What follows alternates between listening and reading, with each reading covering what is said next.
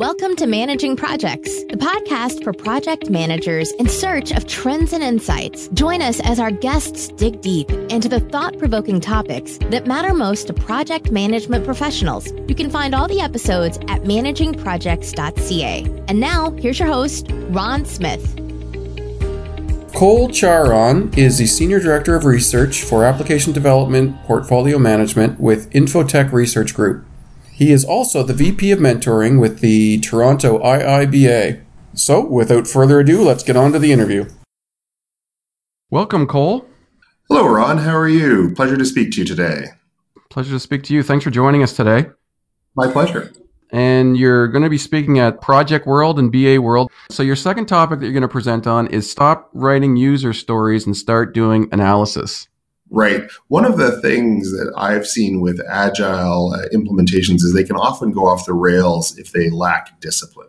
So one of the most common things I hear is there's no requirements in agile. Although if you go to the product owner page on the scrum.org site, you'll find that the backlog that the product owner manages is a backlog of requirements. There's still this bias towards not writing things down. And a lot of companies try to get by with just maintaining a list of user stories. Problem with that is a user story isn't a requirement.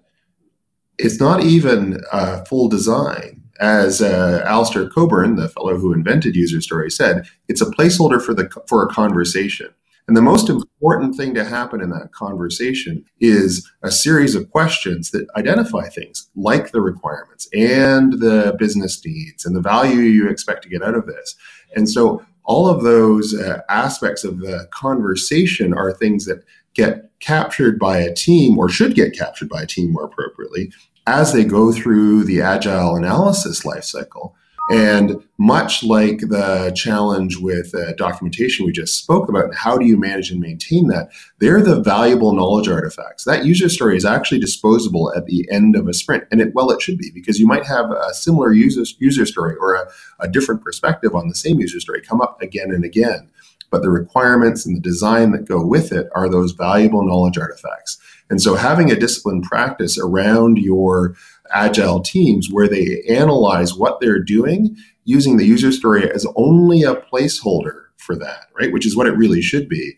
That gives them the ability to do better analysis and deliver better solutions. As Boston Consulting recently commented, the biggest project failures they've seen have been with immature agile implementations with a little or poor knowledge of requirements. And so certainly this, again, for business analysts and for project managers who want to manage successful initiatives, you need to do a disciplined job in an agile environment of doing that business analysis work to understand what you really need to be delivering and the value it brings. Hey, this is Ron. I've been an Audible member for a long time. I'm taking a short break from the interview to let you know how you can support the podcast. Today's episode is brought to you by Audible. I want to take some recommendations from Mike Hayes, who spoke to us in episode 4. He had recommended a bunch of books, and I'm going to start passing along that recommendation from him to you. The first one is called The Advantage by Patrick Lencioni. So in this one, Patrick talks about the concept of who's your number one team. You can download this week's recommendation or pick another audiobook for free and support this podcast all at the same time by visiting managingprojects.ca/audible. That's managingprojects.ca/audible. Now let's get back to this interview. So in terms of notables, some of the services that you offer, you have a one-day intensive session. Could you tell us a little bit about what you do with the company there?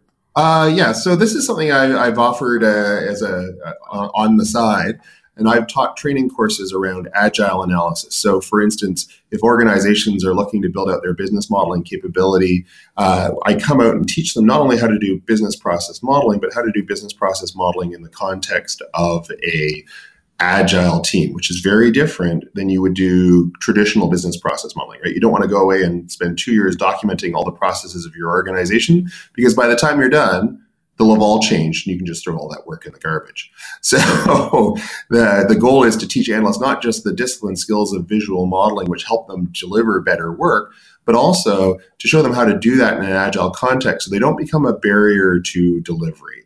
Because that's very quickly where an analyst can get into trouble, because they're agile. People are ready to start developing code. And if they're going to go away for 6 months and write requirements, it's not going to help. So you've got to work differently in that environment, and modeling is a key part of it. Interesting. So do you have any favorite tools that you're working with? Tons of them. I think there's really 7 types of models that everybody should know how to do. They need to know how to do context modeling, because that's a great way to get from a stated business goal to understanding what the stakeholders really need to implement as part of a project.